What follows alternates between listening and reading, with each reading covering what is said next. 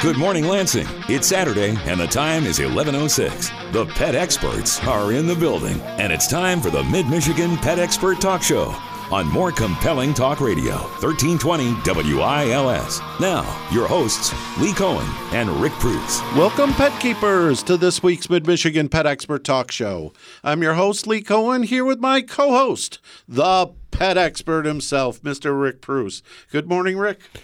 Hey, good morning, Lee Cohen. You're not shabby yourself. After like maybe 12 years, you got to be pretty proficient. Well, if we're going to throw titles around like pet experts, I guess we'll put one on your lapel as well. Okay. Well, I appreciate it. I've grown from completely senseless to mildly sensible. But yeah. Rick, I want to talk about our show today. But before I do, I don't want to offend you because I happened to see on Facebook a picture of you and your family at an MSU basketball game, having a great time. Even your granddaughter seemed to be having a wonderful time. But I have to tell you, we're going to talk with a professor today who is teaching at Purdue University. And for those of you who don't know, Purdue is the number one college basketball team in the country and has beaten Michigan State every time they've played them. So I'm sorry out there for all of the Michigan State people, but this lady is amazing. Yeah, she is absolutely amazing. And my intention of showing up to the game, I'm a supporter of Michigan State basketball, and it was a women's basketball game, and we did lose, but that wasn't what was important. It was really about just having the family together and just having support there and enjoying it. And now, Purdue's fans get to have an opportunity to get excited and all the things that we as Michigan State fans in men's basketball have had a really 25-year streak. Yeah, so my hat's off to them, and may they just really find lots of enjoyment and excitement and the fever that we always feel. We all appreciate that kind of thing. But more importantly, this guest I've been excited about all week long. I've been hoping to, I wanted to come in with my most clear head because this person, I think, can do more to help people understand a topic that is really near and dear to me than anyone else in the entire country. The idea of someone having a puppy in their living room is a sacred idea. I mean, I think I got one. I think until recently I've had one. I've had one all my life, and it's always been such a cherished relationship. I think that is an opportunity for everybody. Everybody should have the opportunity if that's what they want. And yet we find ourselves in a very interesting quagmire where we don't necessarily set up a marketplace, if you will, that really caters to that, to really caters to animal welfare. And I think she'll better explain it to me, so I'm not going to get into it in this intro. But when she comes on, keep your ears open and your mind open to the topic that she brings to the table. I think we all want nothing but a safe, animal welfare-driven marketplace. But realistically, going to a rescue isn't always the thing that is appropriate for every person. Somebody's just new into the dog keeping. They might need a dog that's more cooperative, might be younger, might be a puppy, might be a particular breed to perform a particular task, and that's only going to happen if we look at the marketplace as a whole. And how do we get the population? What is the population in the United States? 300 million? 330 million. 330 million. How do you get those who want dogs in a country of 330 million people happy and find the dog of their dreams? Now, that's a great question. And our guest today is Dr. Candace Croney, who is the Associate Vice Provost of Diversity, Inclusion, and Belonging. She's the Director of the Center for Animal Welfare Science and a Professor of Animal Behavior and Well-Being at Purdue University. And she is someone who is intriguing because of her work that she's done looking at commercial puppy raisers and really trying to assess what are the parameters that they should use and that they should have to uphold. And it's a fascinating story that I'm sure she's going to get into. So that's the conversation we'll have this week on the Mid-Michigan Pet Expert Talk Show on 1320 WILS. It's the Mid-Michigan Pet Expert Talk Show on 1320 WILS. We're back here with the Mid-Michigan Pet Expert Talk Show. And Rick, we have with us on the line a returning guest. I consider her to be a very special guest, a very, very intelligent professor from the University of Purdue Veterinary Medical School. It's Dr. Candace Croney. Welcome back to the show, Dr. Croney. Thank you, Lee. It's so good to be back with you. Thank you for having me. Oh, it's our pleasure. The last we spoke with you, I remember you had gotten some grant money and were working on the defining of what is the difference between a dog breeder versus a puppy mill. And you were also working on a number of other things. And to look at your program right now, I saw that you've added a new title. You are the Associate Vice Provost of Diversity, Inclusion, and Belonging. Congratulations. Thank you. It's been a busy year, yes. I'll bet. Talk to us about your new position. Well, it's a very big honor to be asked to step into a role like this one. Our office serves to really look at the experience, the level of success, the sense of belonging that everybody on campus feels, with an eye towards really making that an optimal experience for people, right? And so it's wonderful to be able to work with faculty and staff, which is really what my area covers, as well as postdoctoral students and graduate students. And our office covers far more than that, in course, including undergraduate students, to really look at what people need in terms of support to have the best possible experience they can have at Purdue while being incredibly productive and successful. So we work on all sorts of programs in collaboration with others to make sure that we do our level best to get everybody to a place where we are thoughtful about what inclusive excellence means to Purdue and how we live up to those values for everyone. Well, I was going to say, it seems like from my observation, and I admit it's just my observation in dealing with a number of veterinarians as well as the vet school here at Michigan State, it seems like when it comes to being inclusive for females, boy, has it become inclusive, because there's an awful lot of females who have gone into the field of veterinary medicine or other related fields, but it doesn't seem like when it comes to people of color that has necessarily happened yet. And I imagine that's a focus for you to focus on and trying to get a little bit more parity in that. Well, yeah, that's an excellent point. I mean, you're absolutely right. Fields like veterinary medicine have really shifted to be primarily dominated by women. That said, when you look at leadership positions and so on, even though there might be a predominance of women in the field, when you look at who's in leadership roles, that's not necessarily trickling up as you would think, so that representation is there as much as one might expect. But yeah, to your point, in terms of people who are diverse in different elements, including racial and ethnic identity and so on, yeah, we are not terribly diverse in that regard. In fact, One of the areas that has been heavily discussed in veterinary medicine is how to diversify the discipline. And in the area that I work in, specifically in animal welfare science, those conversations are starting to happen as well. And it's great. But the trick is nobody wants to introduce diversity and bring with it divisiveness or do the dance of bringing people in who are different, and there's no real thought process about what that difference means, why you're looking for it, what you expect people to do.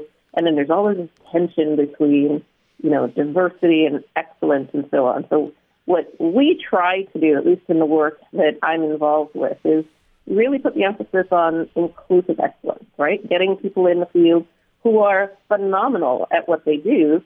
They just, for whatever reason, haven't had the opportunity to show up in those spaces and contribute the unique insights and, frankly, just a fabulous thought process that solves the problems bigger and better and faster, right? Which, especially when you're talking about things like dogs and their welfare science, we need all the best minds working on a problem that's that significant. And so, yeah, there's a need, and I'm excited that we're starting to have these conversations about not how to displace anybody who's already represented or how to sort of minimize the contributions of those who are already here or how to be divisive, but really, how do we get even more of the best and the greatest minds working on the tough problems and really make a space where they want to be in that space, they feel like they belong in that space, they're doing the best possible work.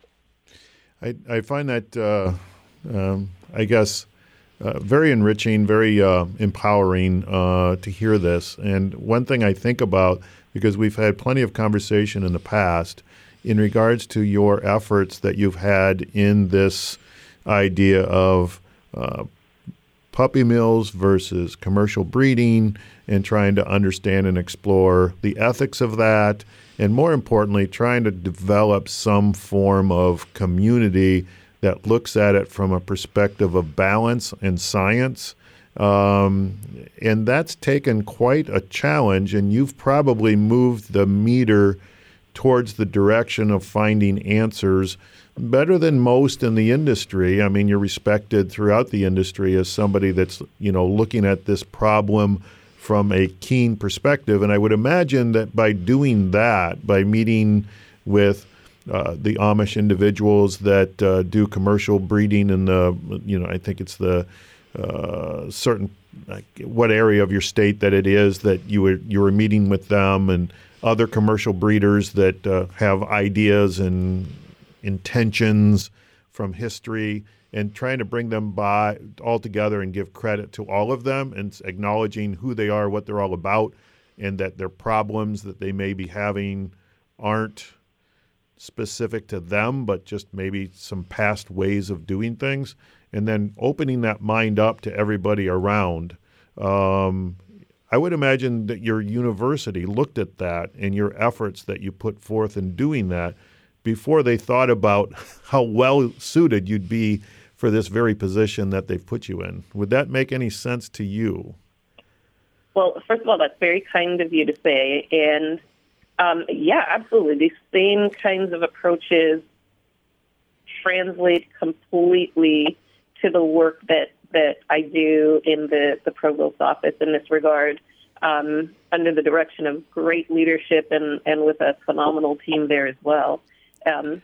It really is odd how well it's translated, because you're absolutely right.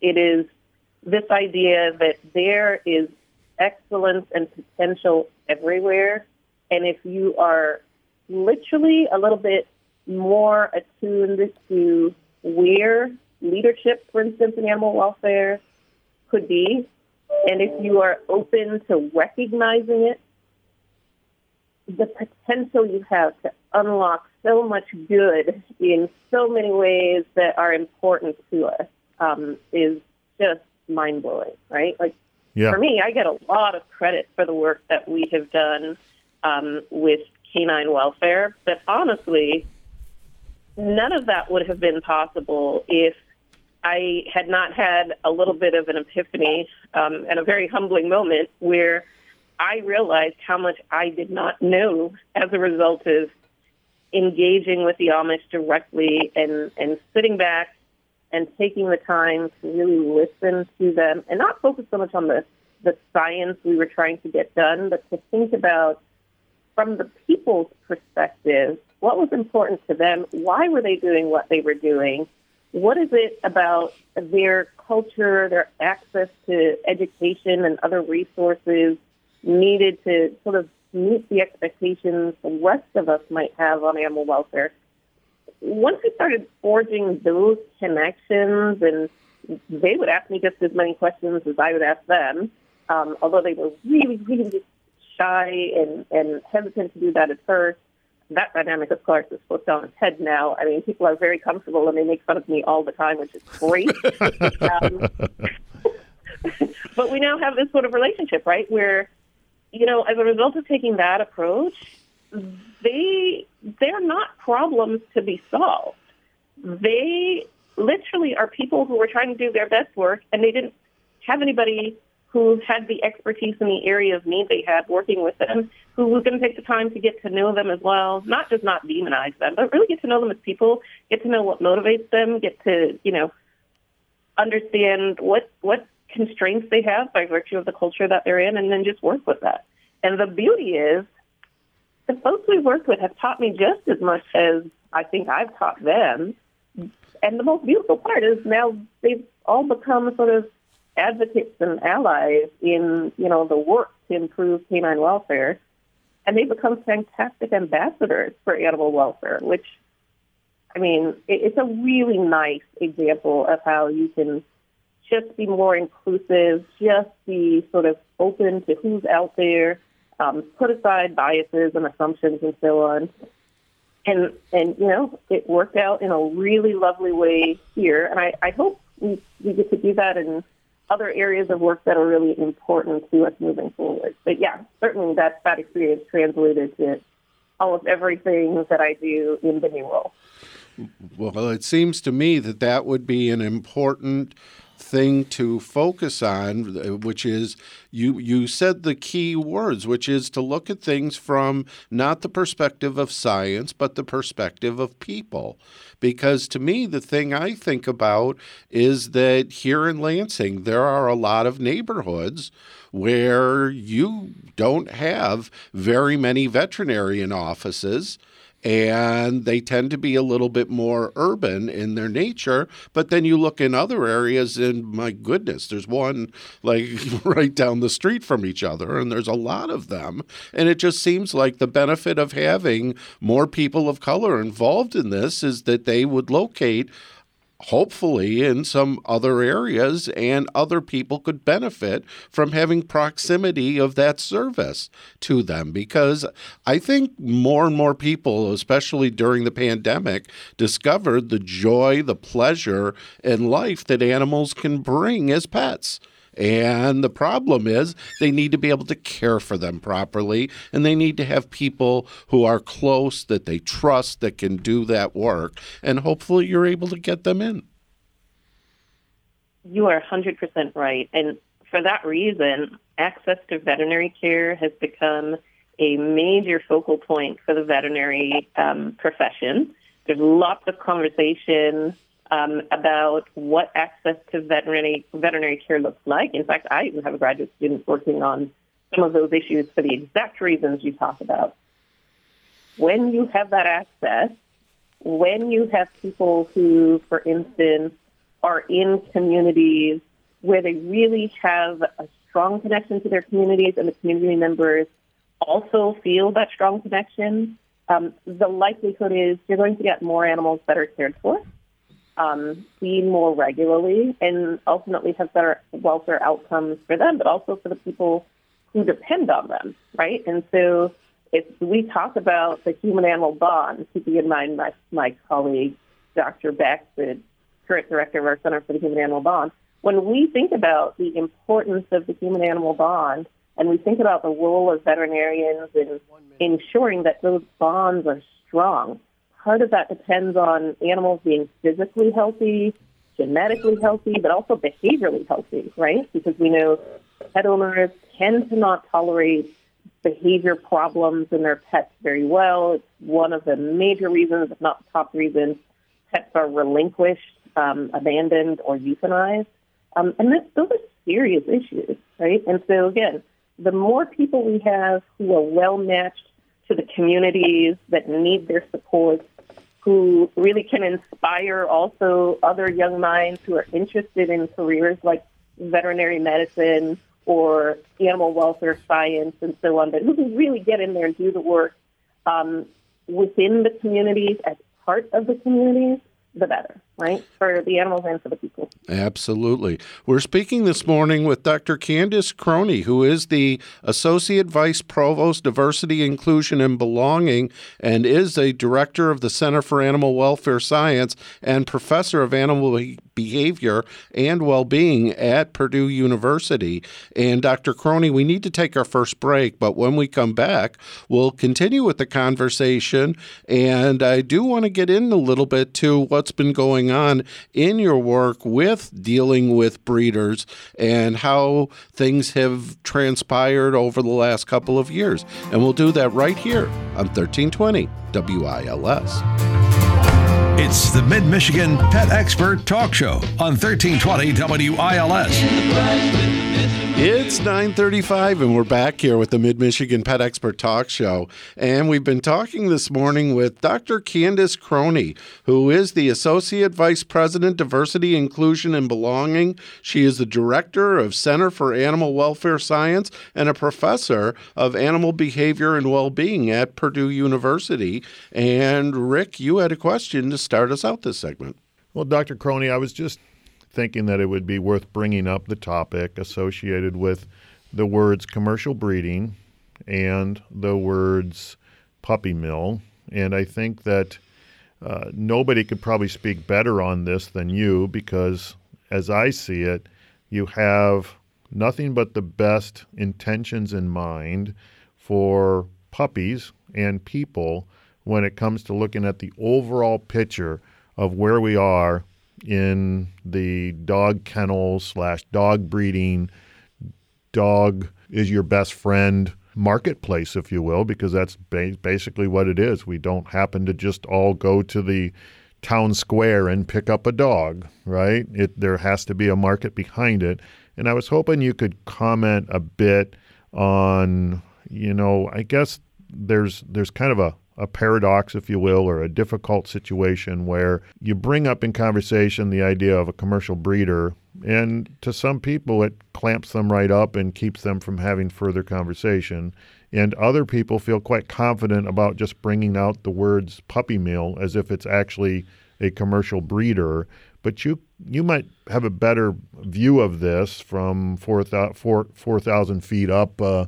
Give us a perspective for somebody that's just came off another planet and wanted to sit down and understand where we're at in the idea of getting people puppies. What's the marketplace like, and what works and what doesn't, or what should work and what shouldn't work? Okay, so let me do my best with that, because you've packed a lot of really important concepts into that question.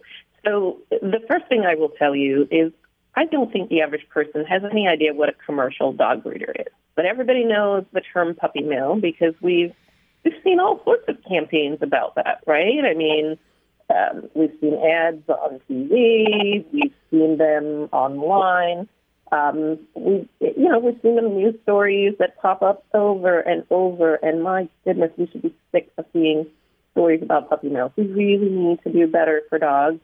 And we also really need to understand that we cannot do anything helpful to support the welfare of animals until we get a look and a deep understanding of the people who keep animals, right? And so for me, my work is about supporting people and helping them to understand what animals need, why they need them, and how they can actually help to meet those needs in a way that really serves themselves better and ultimately results in better welfare outcomes for the animals themselves, and that are far more in tune with what the average person thinks is the right way to treat a dog.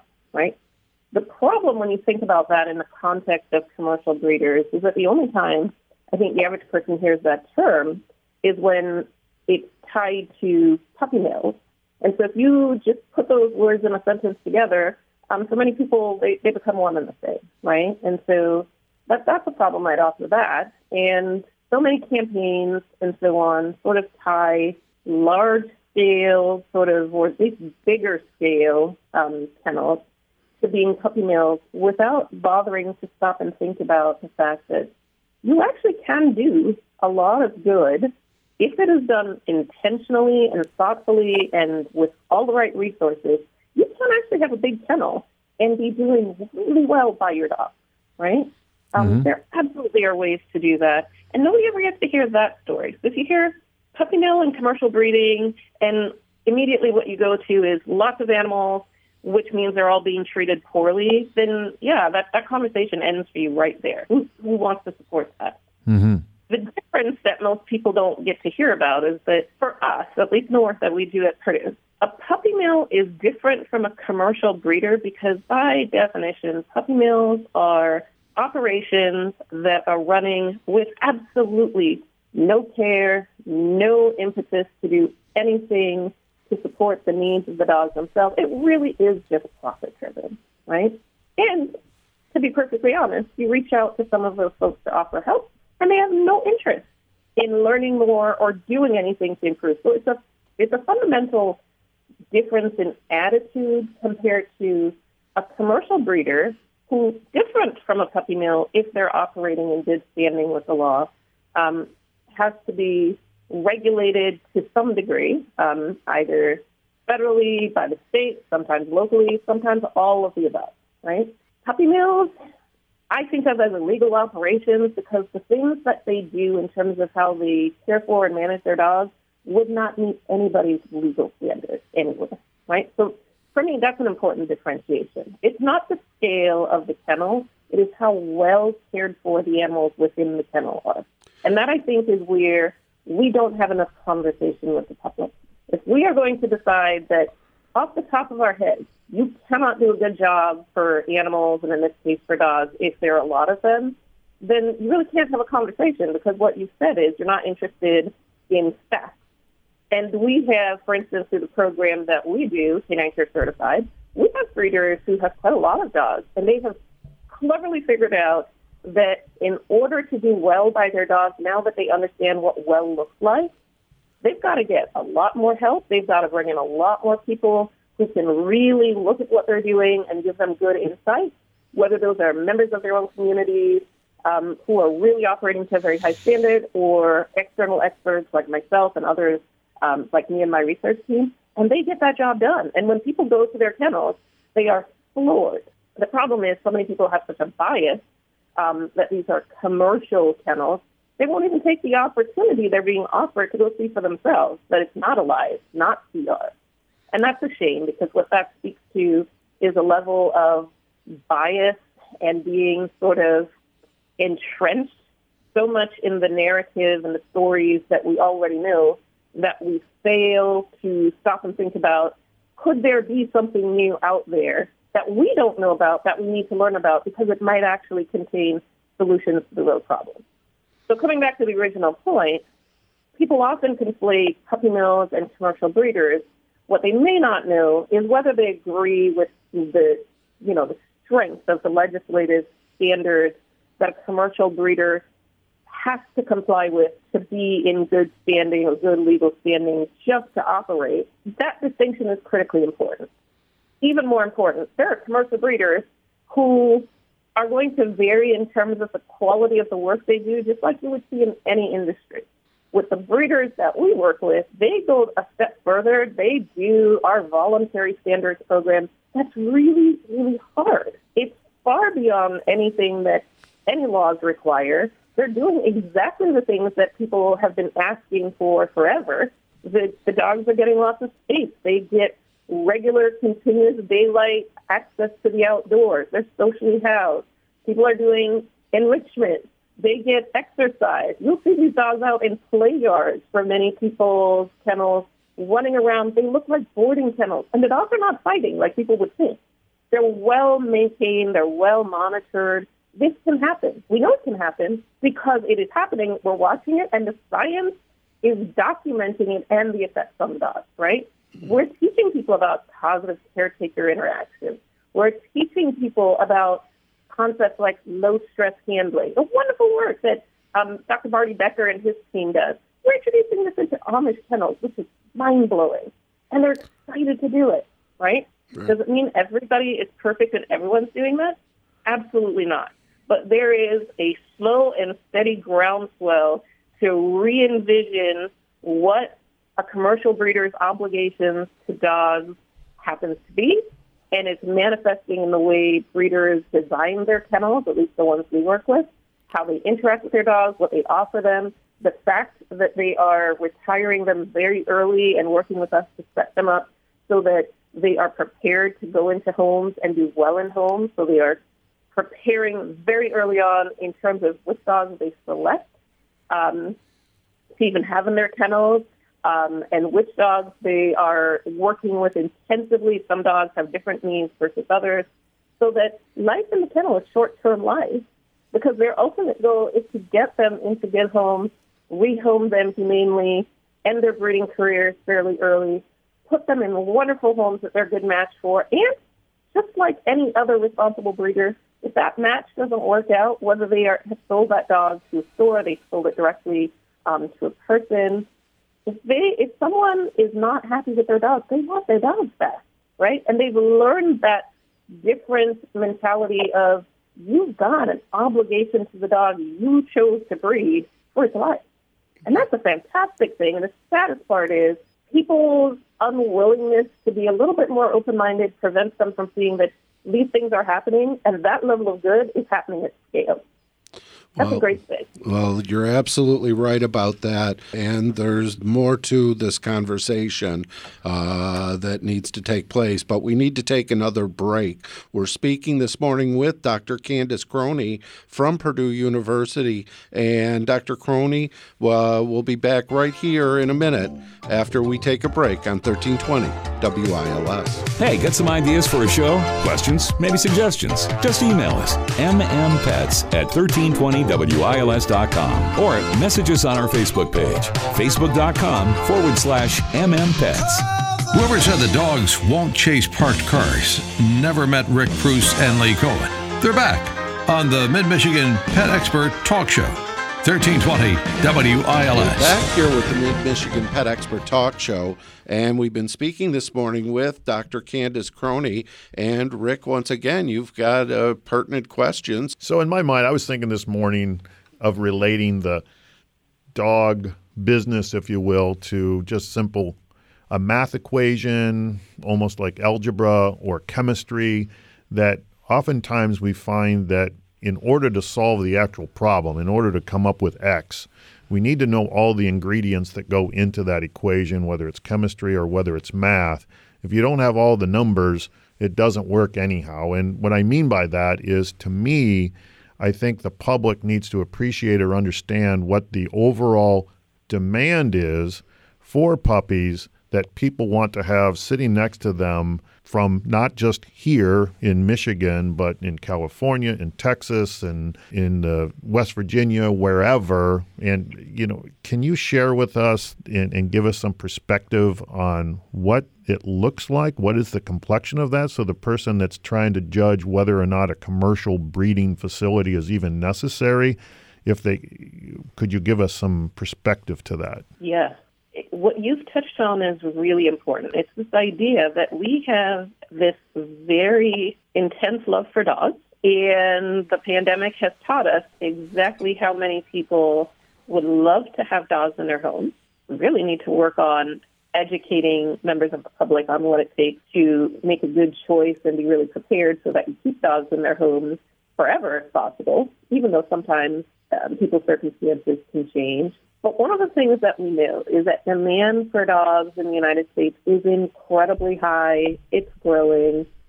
Depending on what year you're in or whose models you look at, the numbers that are projected that are needed are somewhere around the $8 million mark. The $8 million dog mark. right? Those numbers might be slightly lower today. Nonetheless, one of the things that we know is when you do the models, the numbers of dogs that come through shelters, rescues, and sort of these really small-scale breeders, the kind many people will know about, the ones who just have a couple of litters here or there, what people might refer to as hobby breeders, those can't meet the demand for dogs. It really is a numbers game, right? And so the question then becomes, how do you defend raising dogs at scale, which is really what commercial breeders do? And this is why, as part of the work we do, we're not trying to get into the politics of where dogs should come from and what's better in terms of the ethics of where you get dogs. There's just places to get dogs all over, right? If you think a wonderful place and the right place to get a dog is a shelter or rescue, that's fantastic. You should have that source. The problem is when we run into this issue that the supply is not matching the demand, and when there are people who have specific needs, for whatever reason, for a certain type of dog that they cannot find in a shelter or that are very difficult to find in shelters, then where do you get those dogs, right? So you either think about importing them. That brings certain risks, including potentially importing of foreign animal diseases. You can move dogs around the country from shelters or rescues, which that does in fact happen. But again, we come back to the numbers game, right? It still doesn't work out that we have enough dogs to meet demand. And many people can't hear that because they see dogs in shelters and their hearts break because so many of those dogs are being euthanized, and I'm right there with them. I hate that happens, right? That said, there's a fallacy that many people run with that if dogs only came from those sources, there wouldn't be any problem. We know that's not the case because, again, there are people who have certain needs or certain wants for dogs, and if they cannot find them in a shelter or rescue, they are going to find them. So the question is, where are they going to find them so that the numbers games work? And this is where the commercial breeder who's operating not even just in compliance with the law, which is great, but the ones who are voluntarily doing far more and not getting any credit for it to ensure that their practices are more in line with what you would think of as a smaller scale responsible breeder can help to meet that demand and not push us into directions that are problematic, where because they are being pushed out of business, the market is shifting to people getting dogs online. Well, those online dogs, those online markets, they're coming from somewhere. How are they being bred? Under what conditions? Who's overseeing that, right? And we sure don't want people who are kicked off at true puppy mills, as I've described them before, now, without knowing, actually supporting those markets that are presented very easily online as good sources of dogs, right? Because there's no vetting, and it's very difficult to vet where the dogs that are represented online are coming from unless that breeder is being super transparent and someone is in a capacity to go and actually look for themselves, right? So that's tough. The other thing that's happening is there are people who are breeding dogs in their backyards even more and more. And in fact, that demand for dogs that we saw during the pandemic, which was a really eye-opening exercise for what the United States essentially is in for if we get rid of commercial breeders altogether, creates risk on a number of levels. Number one, we don't know what the backyard breeders are doing. Some are doing a very good job. I do want to put that out there. But we know there are others who they're just doing what they think is right. They're putting dogs together. They're not genetically screening them. They're not necessarily educated about what they're doing. And so people are not focused enough on when you over-regulate or at least try to intensively focus on only one type of breeder, what you do because of the numbers game to drive the market to other people who will help meet that demand in their place, right? And if those folks have potentially similar, the same, or even worse problems with their practices, and even worse than that, people don't know about them, can't find them, can't regulate them, or they don't even qualify for regulation, then all you've done is dismantle the market because what you have said is the big breeders need to go out of business because they're uniformly bad. And I have told you, that is incorrect, and it's a shame that more people won't open their minds to see the change that has happened voluntarily within that group of breeders, to this idea that if you have fewer dogs at your location, but you're doing an equally poor job of it, that's okay. That's just dispersing poor welfare and making it much more difficult to address. That's a problem. We shouldn't be setting ourselves up for that problem, and we're already on that path. Let me ask. Commonly, municipalities and states will pass laws that will essentially outlaw a pet store, something I'm familiar with, right? A pet store from actually selling puppies so that they get to the idea of not having commercial breeding kennels, right? Or they would define it as puppy mills. Can you comment on that? And maybe there's a better approach or a better avenue? And if so, could you kind of comment on what would be a better way of putting pressure on an industry such that there are less dogs that are put into difficult situations? Yeah. So I'm going to try and do my level best to not inappropriately insert myself into something that has become a political hot-button issue. Sure. Here's what the science tells me. And this is from going on 9 years now of doing this research. Doctor, we've only got about 30 seconds. Well, if we want to find real solutions for dogs, we have to be more open-minded about where we get them and who can lead in transforming their welfare. We're not doing that right now. We're looking at one solution to solve a problem, and we've already discussed what the issues are that are emerging as a result of that one solution. We have to do better than that. We have to seriously consider alternatives. That includes teaching the large-scale breeders much more about animal welfare and helping them every single day to continuously improve this. Well, it sounds like you are working on the problem, and that's a positive thing. And Rick, I'll say to you, you guys focus on education more than any pet store I've ever seen. So bottom line is, between the two of you, that's a good start, but it sounds like more is necessary. Dr. Croney, I want to thank you so much for joining us today. As always, we'll just say goodbye here, and we'll have you on again soon. Wonderful. Thank you so much for having me. It's always a pleasure. Our pleasure as well.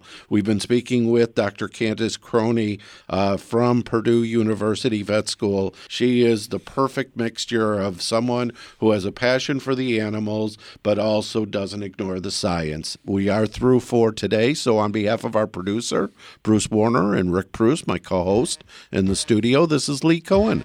We'll talk next weekend on the Mid-Michigan Pet Expert Talk Show.